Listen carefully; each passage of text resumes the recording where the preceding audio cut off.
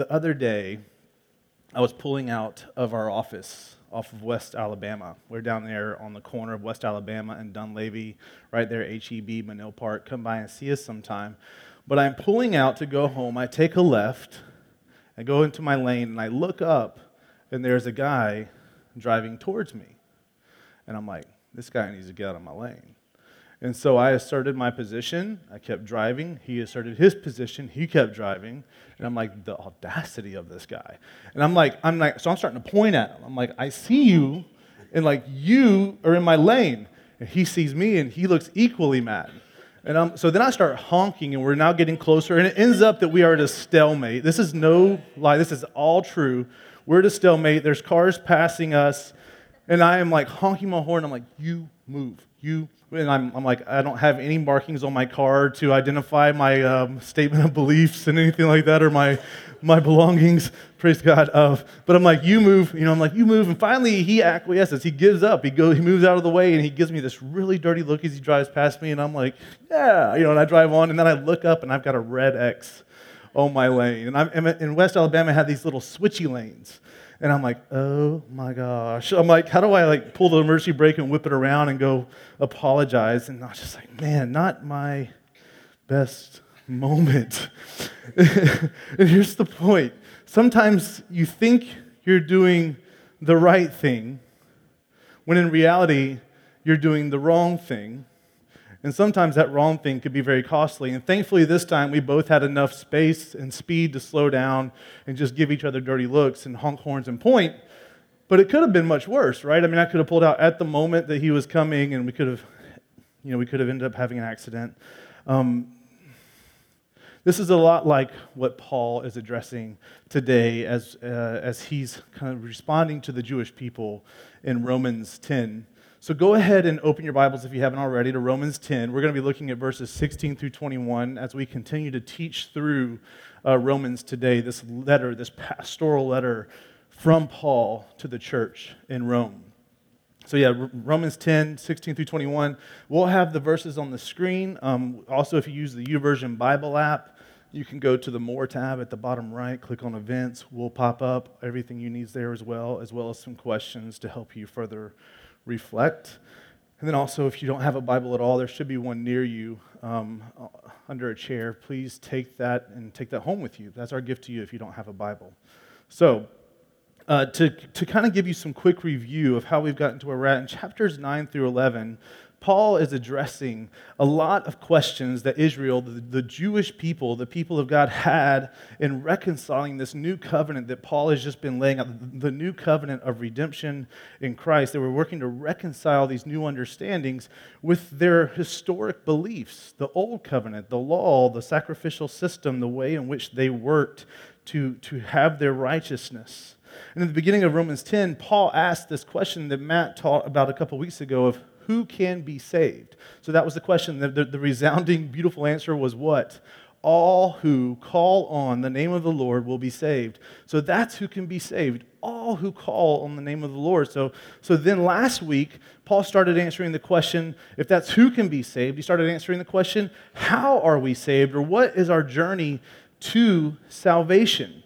And as we looked at that in verses 14 and 15, we saw this kind of imperative chain, this chain of events that must occur in order for someone to come to this place of calling on the name of the Lord. And it went something like this. How will anyone call on the name of the Lord to be saved if they have not believed in his redeeming work through the Messiah that has come, Jesus Christ? How will they believe if they have not heard? How will they hear anything if there's no one there to proclaim? And how will there be anyone there to proclaim the good news of Jesus if they have not been sent? So that's what we saw last week. And so this week is really part 2 of last week, if you will, because really Paul's continuing this train of thought that we started last week of seeing this chain he's continuing to wrestle with Israel's unbelief after hearing this chain of salvation. He's continuing to, as Paul has done over and over again, to kind of sit himself in the seat of the listener and knowing what they're thinking and just kind of being in their heads and addressing it every time. So once again, he's laid it out. How will they call if they have not believed? How will they believe if they have not heard? How will they hear if no one's proclaiming? Who will proclaim if no one is sent? And so now he comes to this as he's thinking about that with the people of Israel. And so he comes to this. What we have before us today are two truths about us and one glorious truth about God as we work through these questions. So let me pray for us. God, we love you.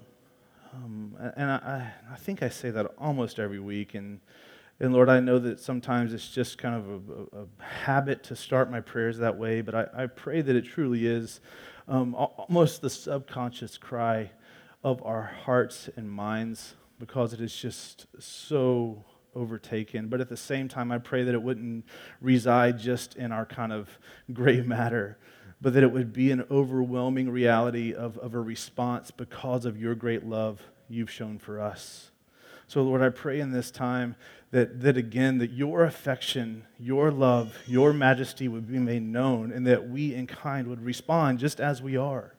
God, from right where we are in this moment, whatever spiritual journey and place that has brought us to this right now, I pray that as that reality comes into view, that we would respond rightly. And so, God, I pray for all people in here, again, whether there are cynics and seekers or those who have called on Christ and are walking with Him. God, we are all in need of the same grace shown in Christ. We're all in need of the same atoning sacrifice that He gave, and we all have access to the promise of new life. For all who call on the name of the Lord will be saved. So let your work be complete today. Lord, speak through me, in spite of me. Take the words that pass from my lips, catch them aflame into our hearts, that we would bear fruit, that we would show evidence of being new creations in your name in this world. In Jesus' name, amen. So we're just going to read our text in full, all I think, from 16 to 21. Romans 10, 16 through 21. Okay, here we go. So let's read this. But they have not all obeyed the gospel, right? So just remember where we just came from. Remember, how will they call if they have not believed? How will they believe if they have not heard? How will they hear if no one's proclaiming? Who will proclaim if they have not been sent? And so now here we are. But they have not all obeyed the gospel. For Isaiah says, Lord, who has believed what he has heard from us? So faith comes from hearing, and hearing through the word of Christ. But I ask, have they not heard? Indeed they have, for their voice has gone out to all the earth, and their words to the ends of the world. But I ask, did Israel not understand? First Moses says, I will make you jealous of those who are not a nation. With a foolish nation I will make you angry. Then Isaiah is so bold as to say, I have been found by those who did not seek me. I have shown myself to those who did not ask for me. But of Israel, he says, all day long I have held out my hands to a disobedient and contrary people.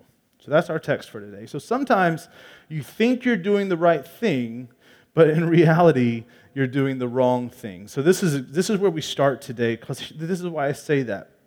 This is what we see with Israel at the beginning of these verses in verse 16. Paul starts with saying that they have not all believed the gospel. They have not all believed the gospel. The sad irony is with the people of Israel, the Jewish people who have been given the law and the covenants and the temple and the presence and the way of worship, they have been given all this. The sad irony is that Israel, by thinking they could gain righteousness by obeying God, by keeping commands, by just moral living, they actually found themselves to be disobeying God by rejecting the gospel of salvation that comes only by grace alone, through faith alone, in Christ alone. And this has been a building tsunami all through Romans, right? Paul's just building this case. He's just building. So this is the culmination. Not that this is our summary, but just, again, it's just masterfully done. So if you're not familiar with all of Romans, spend some time reading it. All of our past sermons are on our website or on our podcast. You can go check those out. It would help you kind of see this full view of how God has worked in this new covenant of redeeming in Christ, where our salvation is not by doing, but it's by Jesus, by His grace and our faith in Jesus. So Paul really lays out everything he has to say in these first two verses of just 16 and 17. Because as 16 continues, it goes on to quote Isaiah to show that Israel's rejection is nothing new. If you've spent any time in the Old Testament, you just see this really sad rhythm of God calling them as his people, giving them the covenant, and then them saying, all right, I'm all in, and they're doing it, and then they all of a sudden start getting distracted and getting resentful, and they start getting mad at God, and they start rebelling against God, and then God's judgment comes against them. They're like, oh my gosh, we've made a huge mistake. Oh God, forgive us, restore us. Okay, here you go. He restores them again, and then they say, oh, it's so good, and then all of a sudden they forget, and they start rebelling, and they start resenting, and then they start experiencing the judgment of God again, and then they cry out. It happens over and over again. So he shows by quoting Isaiah here from 700 years before Jesus ever came that this is nothing new. It's not a new indictment. It's not a new way of life for them. It's sadly been the story over and over again. So what Paul is saying is that the problem here is the same now as it was then. Israel's problem is that they lack faith. They haven't trusted God to be God. They haven't trusted his ways. They haven't shown that they trust the word of Christ, as it says, because faith comes by hearing, and hearing by the word of Christ. And the word of Christ here, just to summarize it real quickly for you, is simply the gospel, the good news of God in Christ Jesus. To maybe expand on that a little bit more, God's glorious, merciful, grace-filled, loving, saving work accomplished in Jesus, not by you. He did it. That's glorious. So that's what he's saying. They have failed to acknowledge this. They always forgot that their place of blessing was one that was meant to glorify God and be a blessing to the entire earth. They had always made it about something that they controlled, they did for their benefit as a whole. And he's saying, so they have missed the word of Christ, the gospel, the way in which God accomplishes his redeeming work in all of creation. So if the chain of belief is to hear and to believe and to call on God, what they have missed is the trusting and calling on God. So that really is all Paul has to say today. And so now he just takes a few verses to make sure that we can't dance around this, that the people of Israel can't dance around and find some little loophole that they can kind of reside in and say, I'm okay, I have an excuse, which Paul has done every time he's asked a question. It makes it impossible for us to wiggle out of it. So we still have 4 more verses, and so he's going to just dispel these excuses here. So thinking through the chain, Paul's first task here is kind of addressing, maybe the people of Israel haven't heard yet. Maybe that's the problem. Have they heard yet? So if we're thinking through this, maybe it's that they just haven't heard it. Maybe they're just ignorant.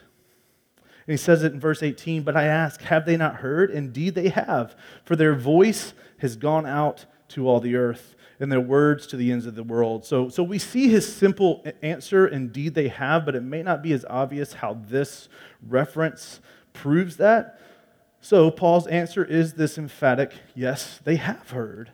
And there's 2 things we need to notice about his answer in referencing here. And so if you're wondering where this reference comes from, it comes from Psalm 19, and specifically it's Psalm 19:4. Let me read 1 through the beginning of 4 for you so you can kind of see. And I want you to see if you catch what's interesting about this.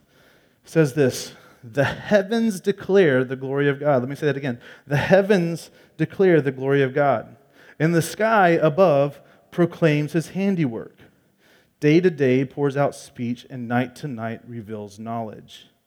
There is no speech, nor are there words, whose voice is not heard. There, so who is there here? It is the heavens and the sky. It is creation. Their words, their voice goes out through all the earth, and their words to the ends of the world. So that's what Paul's referencing. This passage here is speaking of God's creation revealing his glory. This is what we would call God's general revelation that comes through creation. And Paul talked about this back in Romans 1, verse 20. But it's this general revelation that God makes himself known through his creation. The majesty is there that turns people's hearts, and we see that. And yet, Paul somehow uses this as a defense for saying that the people's proclamation of Israel has been heard. That the people of Israel have heard the truth of Jesus. And I don't know if you kind of are familiar, but this is kind of something that we would typically say, you can't do this. This is kind of a mixing of context. You can't say that, you can't use a proof text that has a different premise, right? And so that's our first thing we need to notice, and we'll wrap that up in a second. I'm not going to leave you hanging. Secondly, in referencing this passage, Paul claims that the message of the Messiah has made it to the ends of the world, when we know that it has not. I mean, we have entire missions organizations committed to taking the gospel to places that are unreached and unaccessed.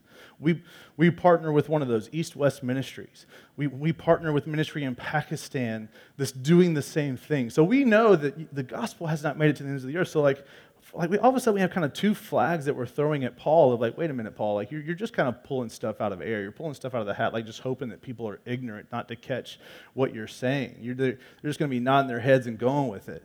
But to your maybe unsurprised or surprise, Paul is legit in his claims, and let's just talk about why. So to deal with the latter first, of like how can we say the truth of the Messiah, the message of the Messiah has made it to the ends of the world? We must understand how Scripture is written, and Paul is writing in a context to a people.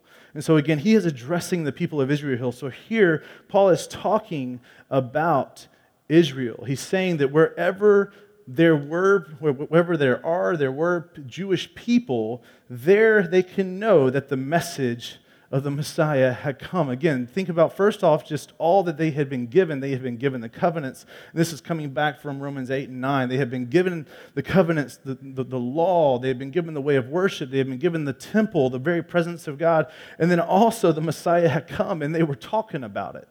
And so it was this frame of reference of wherever there is a people group of Israel, there we can know that this message has made it, so they have heard.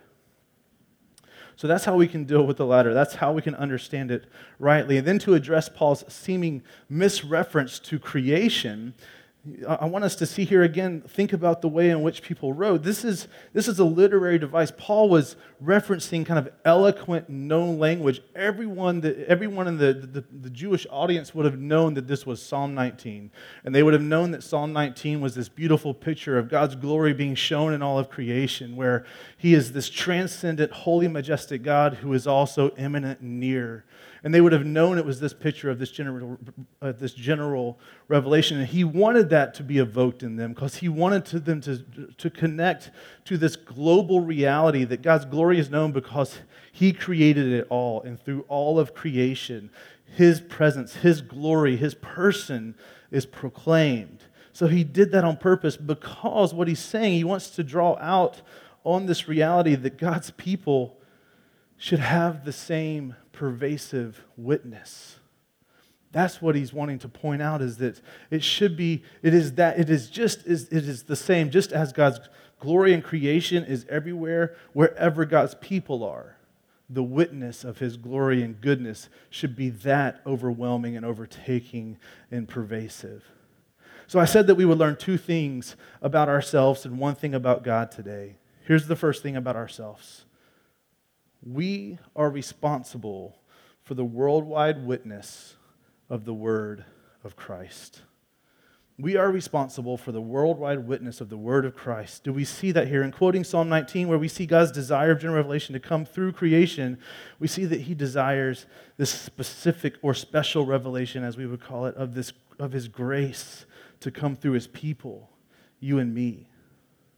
So this is a lot like last week as we talked about what this leads us to, that we are a sent people. The question is not do we stay, it's like how are we sent? I'm sent today and I may be sent, and like, are you being burdened? Are you being called out? Are you being stirred up towards an opportunity? How can you respond to go? I mean, I love thinking about Rudy and Diana. They've done that with their life. They're a part of Apartment Life. Their place of abode is their place of calling. Apartment Life is a place where they work as social coordinators in their apartment complex, ordained by the apartment complex, right? Like they're like, we want you here to like make this a fun place to be, to get people want relationships, so you get them together. But they also know that because Apartment Life is providing the staffing, that they have freedom to actually build relationships around the gospel and hopefully call people into faith in Christ. So again, that's a beautiful picture of someone who's had an opportunity, who's had a compelling by God, who has responded. So thank you guys for giving us that witness. But that's much of what we talked about last week. And if you think this is just bad writing where it's just repetitive and Paul was kind of having a stream of consciousness and just got stuck in a loop like I sometimes do, not very often, Paul is a little bit better than me. This isn't bad writing. This isn't him just externally processing. The whole point of this sounding a lot like the last two verses is this is emphasis. It's emphasis. So what he said last week, now he gives you another picture of it. That this pervasive witness of all of creation should be the same for you and for me. We are responsible for the worldwide witness of the word of Christ. Do y'all remember what the word of Christ is? The gospel, right? The gospel, the good news of Jesus. John Stott says, if God wants the general revelation of his glory to be universal, how much more must he want the special revelation of his grace to be universal too? God does that in his sovereign way, but he has absolutely designed it and desired it that the church, the people of God, would be a part of making that happen. That is our mandate. That's the Great Commission. Go into all the world. Jesus said in John 17, as I am sent, I send them. So, it's us. That is our opportunity. Then notice what Paul said. He said that wherever there is a Jewish people, the witness has gone out. This should be true of the people of God today. The people who are in Christ, and to be more specific, if you have called on Christ in this room, you and me. That's what that means. Do we live in a way that proclaims the excellencies of Jesus every day? Every day moving us closer to this thing we've been talking about, gospel saturation. Gospel saturation being this reality that we could see where in our communities and in our world, every man, woman, and child have an encounter with Jesus in word and deed every day. Do you live in a way that every day the excellencies of Christ are proclaimed? That because he is the good news and we are in him, we are good news people abiding in peace and joy and courage and strength and humility. And even though we face trials, we're real about our trials, but they do not overcome because we are in him who has overcome the world. Is that how you live every day? And again, so let's just keep going before you get too burdened with guilt, because that's not the point. Let's make it a little more personal. Do you live in a way that if every other Christian were to live like you, that this would be as safe to assume for us as Paul had said about the Jewish people of the time? If we say, follow me as I follow Christ. We didn't make that up. Paul said it first. But that's our opportunity and our invitation as we seek to make disciples of all the earth. Right? We say, follow me as I follow Christ. If that were to happen with everyone around you, what would the result be? Would we see a church that has a pervasive witness of the word of Christ in all the earth? That is terrifying, and I pray it's also inspiring, because don't forget grace. But man, let's hear that. Let's take it to heart. Let's not sit and just nod heads or just start thinking about lunch now because that's easier. Let's really contemplate this and think about the implications of okay, so what if everyone did do like me? Like I said, this is not guilt, and the reason why it's not guilt is because it's identity. It is identity. We are not here to be just really good moral creatures or just to be really good at sin management. That's not the gospel. That's not what we do. That's not why we call each other to this, so that we can manage our sin better. Here's the crazy thing is that we can't manage our sin. We can't. We live today unto Christ. We say, God, here I am, as broken and kind of as messed up as I am. And guess what? God is pleased with you coming to him as you are because his righteousness is on you because of Jesus. You wear it like a robe that has been given to you. And so you don't have to manage your sin. Yes, we fight against it. We pursue righteousness. But our salvation is not about sin management because the sin's been taken care of. And so it's identity because you've been crucified with Christ. You're dead to your old self. You're dead to sin and death. You've been raised to new life with him, so you have a resurrected life. You've been given a new name. You're safe and secure because it is his safety and security. You're part of the people of God because he is. You are the priesthood of believers. You are his ambassadors. You are free.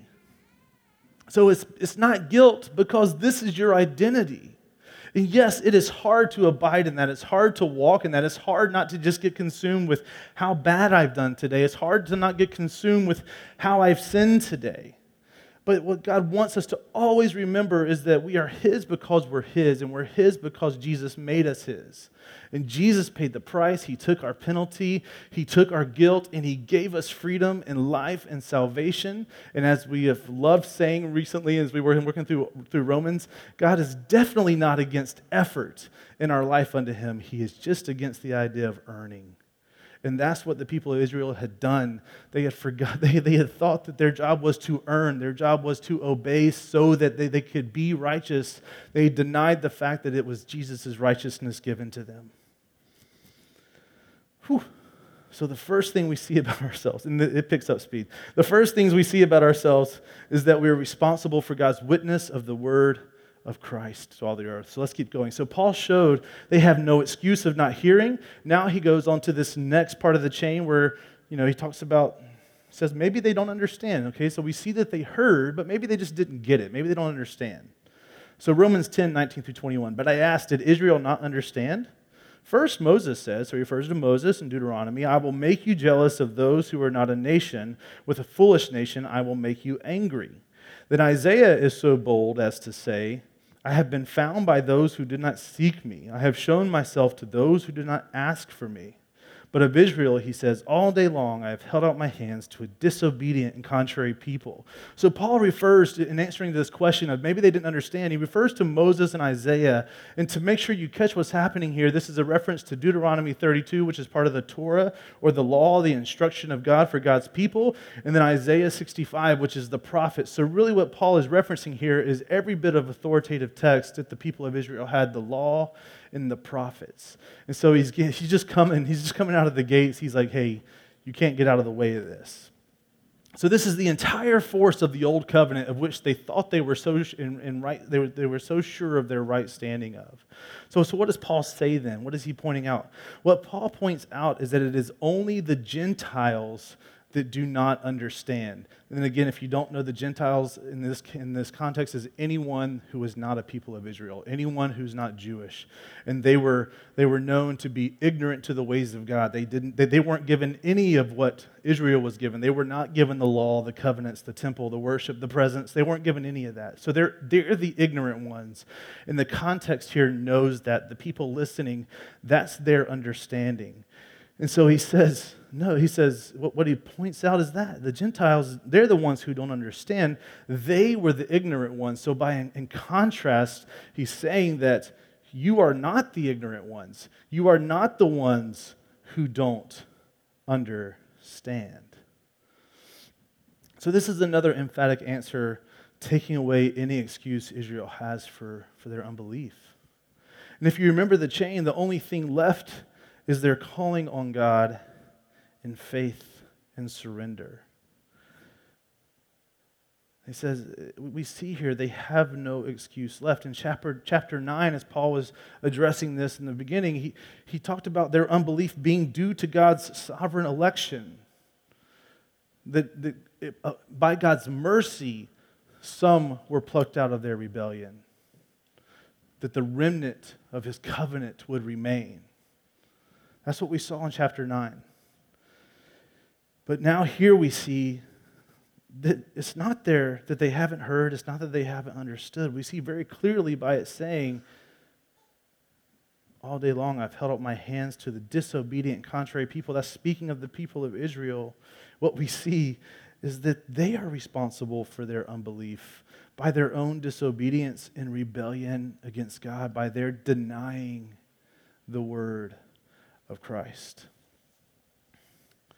So the first thing we learned about ourselves is that we are responsible for the worldwide witness of the word of Christ. I think I accidentally made a tongue twister.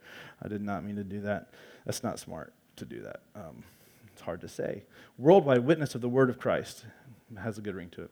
And then we understand that to be God's saving work in Christ. Now we see the second thing about ourselves is this: we are responsible for how we respond to the word of Christ. So we're responsible for what we do with the Word of Christ. We're responsible in how we respond to the Word of Christ. We must come to the point of seeing that we are sinners in need of saving, that we have come up short of what we were created for. We were created to live holy lives in perfect relationship with God. We must see that we cannot work our way there or achieve our way there. We are responsible for how we respond to the Word of Christ. Jesus Christ is our only way to redemption. He is our atoning sacrifice. He is the one who makes things right. He reconciles us to God. He is the one who gives us wholeness and peace. He gives us our salvation, which is again by grace through faith in Jesus. Again, we have to come to the place of seeing Jesus is God's loving, atoning sacrifice. Again, like I said earlier, He took our guilt and penalty and gave us His innocence and freedom.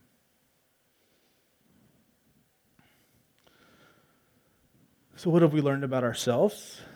Let's summarize quickly once again that we're responsible for how we respond to the Word of Christ and that we are responsible for what we do with the Word of Christ. We are meant to be witnesses from here to the ends of the earth. What can we understand about God in these verses? Do you remember that I said it was glorious at the beginning in our little preview? Like God's a glorious truth about God. Did you notice anything about God in verses 20 and 21? In verse 20, what we see is that we see God pursuing the Gentiles. And looking at that from here in this text and maybe what you know of the Gentiles, what were they like towards God? They were indifferent. They were aloof. They were ignorant. He didn't give God the time of day because it just wasn't in their worldview or in their mindset. It was neither here nor there. God revealed Himself to them though they had not asked for it, though they had not sought after Him. And now many were responding to Him in saving faith. And then in verse 21, we see what? God pursued the people of Israel, the Jewish people. And what have we been talking about tonight? What were they like towards Him? I mean, to be indifferent and ignorant is an offense when God is who He is and He's done what He's done and He's made Himself knowable. But what they did and how they were was much worse. This is Paul's point now and for the last two chapters. They've been given it all. We've said it a few times today. The law, the prophets, the worship, the presence and holiness of God, fellowship with God. They were called His people and He was called their God. And yet, they have denied Him. They've rebelled. They've thrown His mercy and love in His face. I mean, wrap your head around that for a minute. If you acknowledge God to be God as we are talking about Him here, eternal, sovereign, holy, loving Father, merciful, perfectly just, full of grace and love. That's offensive. And yet, what do we see? It says God held out His hands. And it's this beckoning hands, these benevolent, loving, gracious, inviting hands to His rebellious people over and over again. I don't know if you've ever read through the Old Testament, but I kind of get tired of God's grace and mercy. Just in my own flesh. Praise God, He's not like me, and He's trying to make me more like Him. But I'm like, just stop already. Like, just drop the hammer. But over and over again, He extends hands of grace and love and mercy and invitation over and over again. So we see that God sought out the one who had nothing to do with Him, who thought they had a whole life unto themselves, and they didn't need Him, or it just wasn't anything to consider. But then He also, in just this loving, longing Heavenly Father posture, said, I am here. He kept holding out His hands, beckoning, trying to restore and return. So what do we understand about God? God is a sovereign, holy God who expresses all that He does with absolute patience, love, mercy, and grace. Is that a God that is worthy of your belief and surrender? Is that a God that is worthy of your life? God repeatedly extends his grace and love to those who rebel and deny him. I talked about kind of in the beginning, just after Stephanie kind of giving a picture of our community, this heart of God, and this is what we see. God is not just interested in those who like him. He's not just interested in those who are already with him. He's not just interested in those who have already patterned their life after his commands. God is a missionary God who loves you and all those around you and is moved with compassion to the point that he sent his one and only Son to overcome your sin and rebellion, to overcome your death and pain, to overcome your rebellion to him, so that you could be whole, so that y'all could have fellowship once again, so that we could have fellowship with him once again. Tim Keller says this: everyone will answer to God for whether they supplied the last link in the chain, whether they believed. We must ensure that wherever it is that God has placed us, no one around us can say they have not heard or understood. So our first question today is, if you're in here, is if you have not believed and surrendered and called on God, I want to invite you to do that today. Have you heard? If you still need to seek understanding, let us do that with you. If you're at a place of understanding this and it's just the point of surrender, again, don't put yourself alongside the people of Israel here. Take that step. Surrender. Call on God. All who call on the name of the Lord will be saved. And if you're here today and you are a Christ follower, let's not let anyone have an excuse that they have not heard or understood. Let us be diligent. Is there someone in your life today that needs to hear and see the witness of the word of Christ?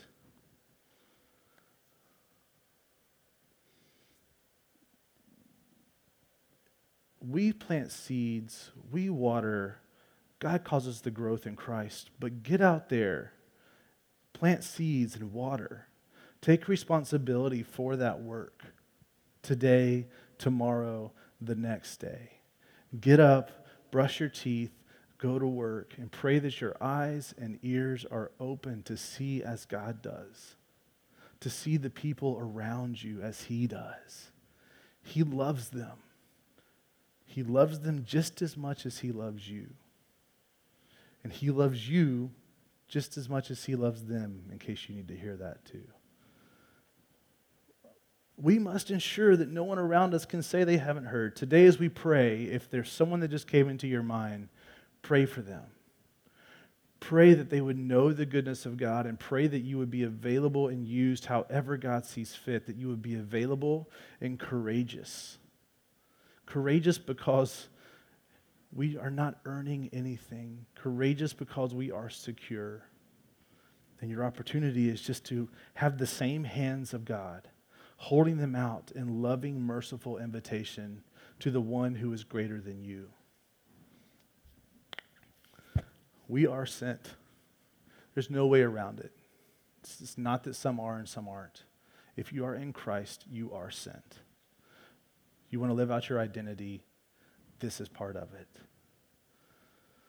So let's proclaim to all the world the good news of Jesus, living as good news people. To God be the glory. Let me pray. God, you are good. I'm humbled by this truth today. I'm sobered by this truth today. I'm grateful by this truth today. That in your love and mercy, you overcame my sin, my death, by taking on flesh, entering into this world, sending your one and only Son to not make us come to you, but giving us the way to you.